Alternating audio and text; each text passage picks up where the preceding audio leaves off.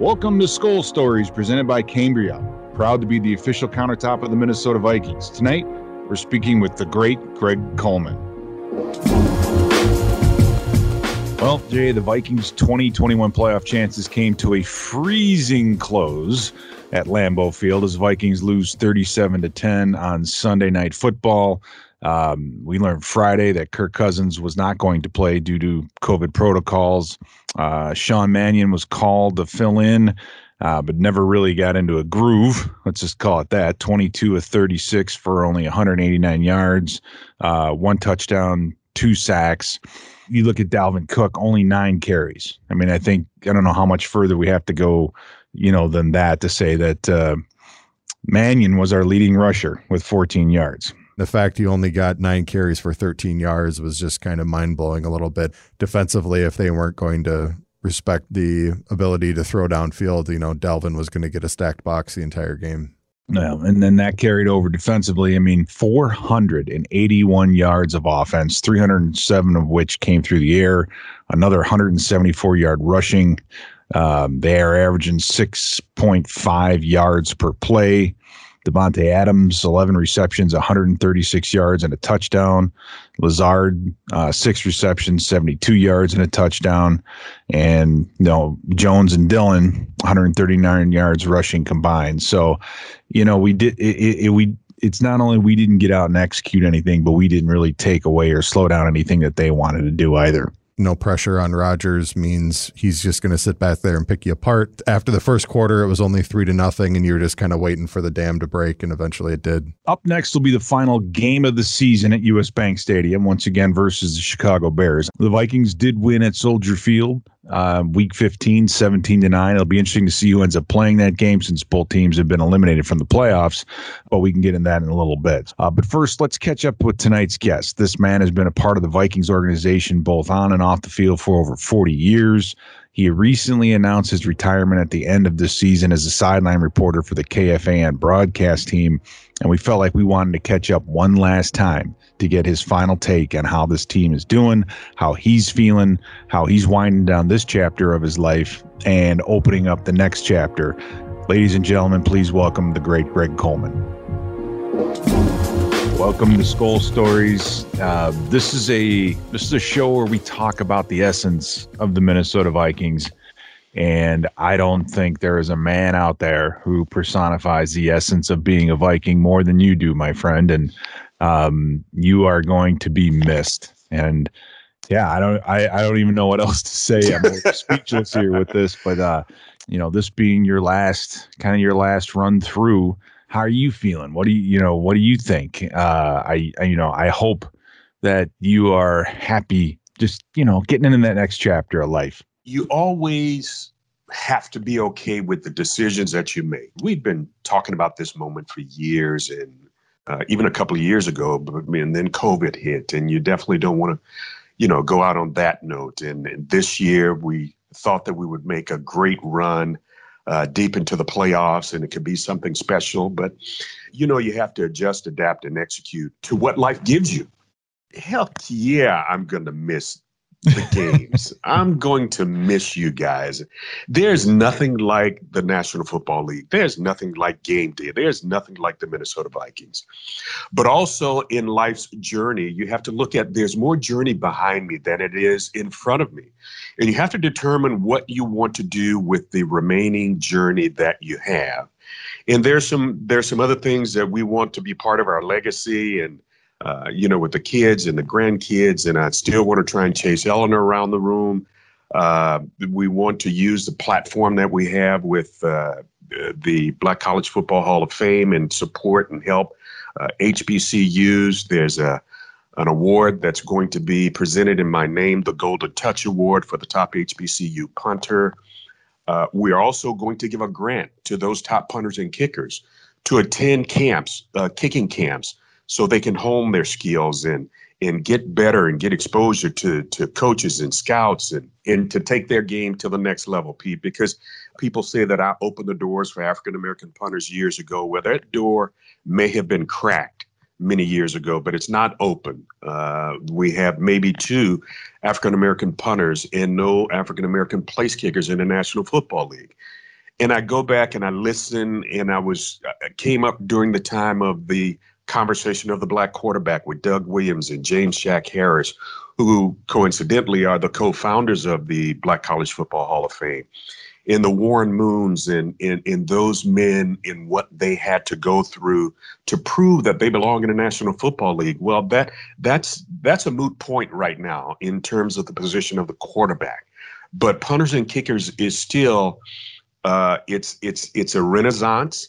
I'm not going to say a travesty, but not being looked at in the same light as other positions on the football team. So I want to shed a little light on that position to make sure that we do whatever we can do to make sure that it's equality for I don't care if you're white, black, blue, or green, right, but to get the opportunity. And that's, part of what we want to do as well. One of the things that listeners or people don't know is how much of a mentor you have been to players for a long time. I mean, Bible studies in the hotels the night before. When you told us that you were moving on, I think that was the part that I was like, man, that's going to be the hardest thing to leave behind, that intimacy, the mentoring. You've got to have so many stories about the number of lives and young men and that connection that you have with those guys on the field. That's got to be something that you can absolutely take with you for the rest of your life. You never count numbers. You never count lives, because every life is important. Regardless of whether you're a starting quarterback or a 13 offensive guard, you were put here to make a difference in the lives of people, whether it's with players or coaches or staff. And that's what you do. You wake up day by day. How can I make a difference today? What gives you gratitude to let you know that the seeds that you've planted over the years have not fallen on deaf ears? You get players, coaches, staff, even the sons of players that you played with. Wow. They come back many, many years later and say, hey, man, my pops told me about you. I look at the Manning kids. I look at Winfields and so many others that you come across during this journey. And men come back and say, hey, Coleman, I remember, man, many years ago when you told me this, when you gave me a mustard seed, when you shared with us at chapel, when we had our one-on-one in the back of the plane about this journey called life. And those are the things that gives you the satisfaction. Yeah, the wins and losses are great because this is a sports entertainment business. You got to win. And if you don't win, changes are going to be made. But during those times, that's what you hang your hat on, because people will forget about the wins and losses and the scores of the games, but they never forget what you meant to them as a human being. I've always said you play the game to earn the respect of those you play with and against, Greg, and it doesn't end, does it? It's just it just evolves, right? And that's a great way of putting it. In what really, really brought this to light, Pete, is I have had a relationship with every head coach in the history of this organization, with the exception of Norm Brocklin. Wow. And, it goes back to Bud, to Bernsey, to Les, to Denny Green, to Tice, to Chili, to Leslie Frazier, and now Zimmer. It caused me to think about time, and time is so precious, and it's something that we can't take for granted. And there's an expiration date in everything. So you want to make sure that you move to the next phase before that expiration date. If you want to walk on water, you got to get out of the boat. Yeah. And this will not be the first time that we have gotten out of the boat without a life raft. But just like in that scripture, when the Lord said, Peter, if you trust me, get out of the boat. I bid you to come to me. And Peter got out of the boat and walked on water. And as long as he kept his eyes on the Lord, he stayed afloat. But it's when he started to look around at the circumstances and the wind blowing and all of those things, that's when he sank. So as long as we keep our eyes focused on the Lord and what he has for us, I know that we're going to be just fine. Skol Stories is presented all season long by Cambria, proud to be the official countertop of the Minnesota Vikings. We'll be back with more Skol Stories right after this. Welcome back to tonight's edition of Skol Stories. Let's get back into our conversation with the one and only Greg Coleman. prior to just talking right now, I wasn't aware of what you were going to be doing with the Black College Hall of Fame, with the program, with the punters, and I'm excited for you. You've left your mark on this game in so many ways that you can walk away with it with your head up, knowing that you're going to add even more to this National Football League. I say that I'll be dropping the mic for the Vikings broadcast, but I'll be picking up a mic in my corporate speaking, because again, those are lives that you can touch with corporate community. We'll always continue to do that with ministry. So those are three pillars that will never go away. And it gives me the opportunity to really try and make an impact, not only on the organization, but society as a whole. Because, over the last several years, a lot of things have been going pear-shaped. There have been a lot of crazy messages and messaging out there. Yeah. Just want to bring a level of calmness, flip the field, so to speak. We've got to get this thing back in a place where we respect each other, where there's dignity, where there's honesty, and where there's respect for mankind. Because this society has gone pear-shaped for a lot of different reasons. I am so elated and looking forward to the next chapter, the next journey. You talk about what we're looking to do with HBCUs. Florida A&M, the college that I graduated from, has named the Special Teamer of the Year award, the Greg Coleman Award. And when I was inducted into the Black College Football Hall of Fame, I said, that's just not for me. Because it forced me to go back and look at the men, women, coaches, mentors, tutorers who came alongside me and gave me a pat on the back, a word of encouragement, or a kick in the behind to stay on track. And all of those people went in the hall with me. My parents, my mom and dad, the lessons that I learned from them, my teammates. So this is not just for me. And I think I have a duty to continue to shine a light in dark places. And one of those dark places, I think, that we talked about was the African-American punter and kicker in the National Football League. So we're going to do whatever we can with that Golden Touch Award to just shine a light, man, to make a difference, as we continue and work on that golf game. There you go. Get that handicap a little bit lower. We got some trips that we want to take. Schedule one for Tuscany and South Africa again, and she wants to go to Australia. So, there's a lot of light and there's a lot of life after a career. So we're looking forward to the journey, Pete. Yeah, the career, it's not ending. It's just shifting. It's just shifting. You got it. Got it. This being the last season, I just wanted to touch on kind of your thoughts. We're in the exact same spot we were a year ago, but a completely different team. It's a different season. And you look at where this team was a year ago and where they are today. To me, it's only the record's the same. Just kind of your overall thoughts on the season. My expectations coming in for this season were so high. Early on, you either develop habits of winning or you develop habits of not winning. And early on in a lot of those close games, and I think there are 10, 11, 12 games that have come down to the final play or the last drive and all of those things.